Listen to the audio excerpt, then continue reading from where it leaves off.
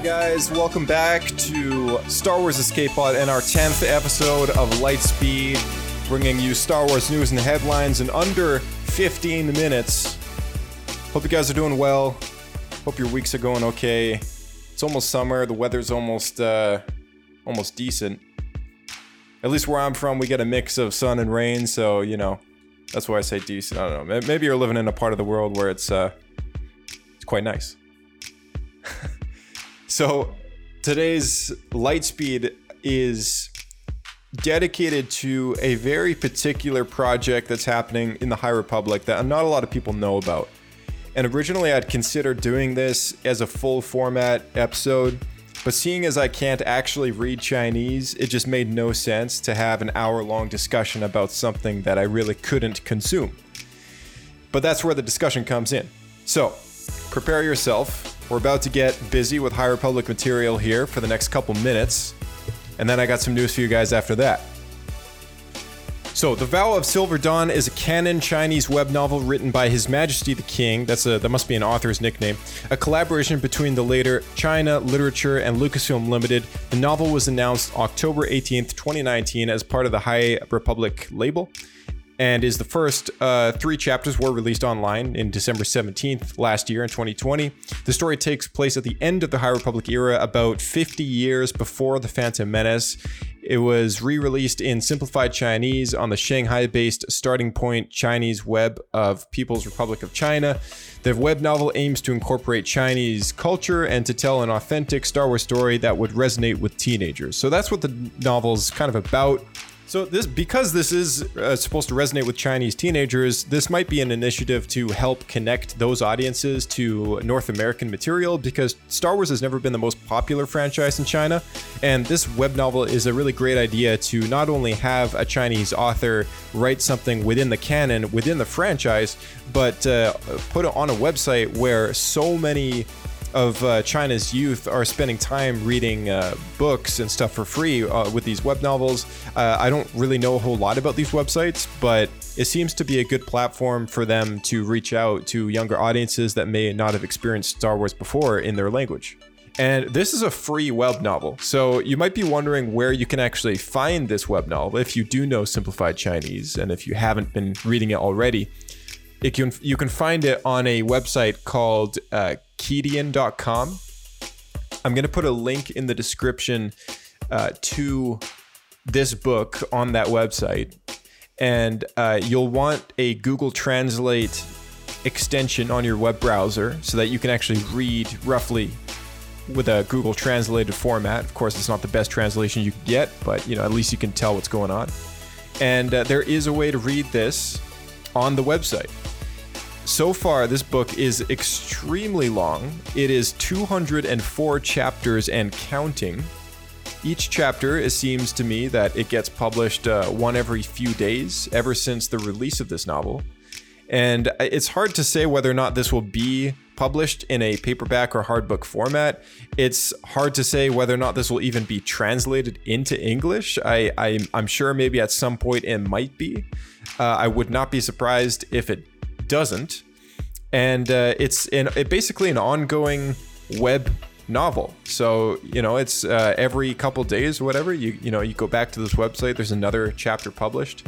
And it seems to me that this website is geared for fan fictions, for free web novels that are legitimate, that are licensed, and they're all free to every chapter is separate on its own link and free for people to read. So it's pretty crazy.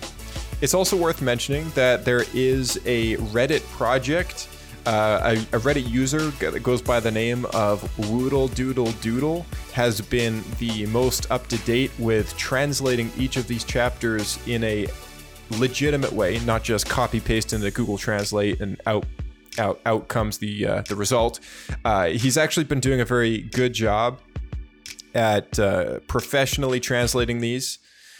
Of course, he's only at chapter 14 at the moment out of 203, so I have no idea if he's ever going to keep up the effort or not, but his last published post was 7 days ago, and each post is the full translation of these chapters. He's also got a pastebin.com site where you're able to download these text files with the translated script.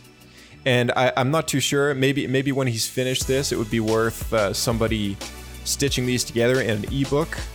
Of course, it is a free book, and so I don't see the harm in somebody stitching all this together and publishing it for free online for everyone else. But that is a project that's in the works by the fan community. And it is, I thought it was worth mentioning. Here's the synopsis. Here's the publisher's summary of this book. The energetic, youthful Jedi Padawan Sean meets true darkness for the first time while investigating a murder in a remote, independent star system. He is separated from his master, resisting the rising evil alone. Once his Jedi training is challenged, confronted with a religious crisis, he sets foot on a journey of self-exploration, hoping to bring peace and justice to this star system. So again, there's an entire Wikipedia page on this as well. I'll also link that in the description of this podcast episode. But easily worth keeping tabs on this. I mean, I know it's a crazy project, having a book that comes out with a chapter for free online every couple days.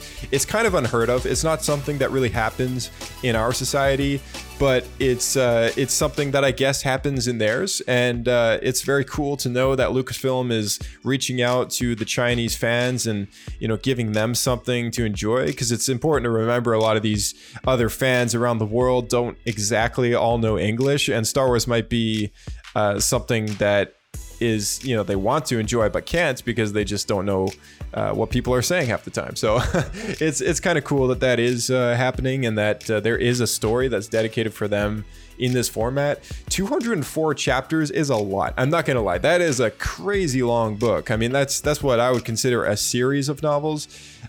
Each chapter isn't that long though. It's maybe a couple pages worth, maybe 4 pages, 5 pages tops. So I mean, at the end of the day, I could see this becoming a translated novel at the end. It would take a lot of work to do, and hence the reason why a lot of these people on Reddit, there's more than one, there's about 2 or 3, except the one I mentioned before, Woodle Doodle Doodle is the only person that's made it as far as he has, at least from what I've come to discover, which is chapter 14. But I mean, chapter 14 out of 204, that's a lot. There's a lot to go there, and seeing as his posts are only 7 days apart from each other, or maybe even more, by that rate, it'll take us a couple of years to get the finalized product of this. So, it's just something that I wanted to bring up, something worth mentioning. This is a High Republic story that's on the way. It's building every week. There's a new chapter. If you know Simplified Chinese, I hope you've been enjoying it. And if anyone out there has been reading this because you actually understand the language, and not necessarily just reading the translated version that I'm telling you about, but actually, the original story in Simplified Chinese. If any of you guys can read Chinese and have read the entire thing and are able to comprehend what I'm saying, I would love to know what your thoughts are on this story. I would love to know what the story is all about.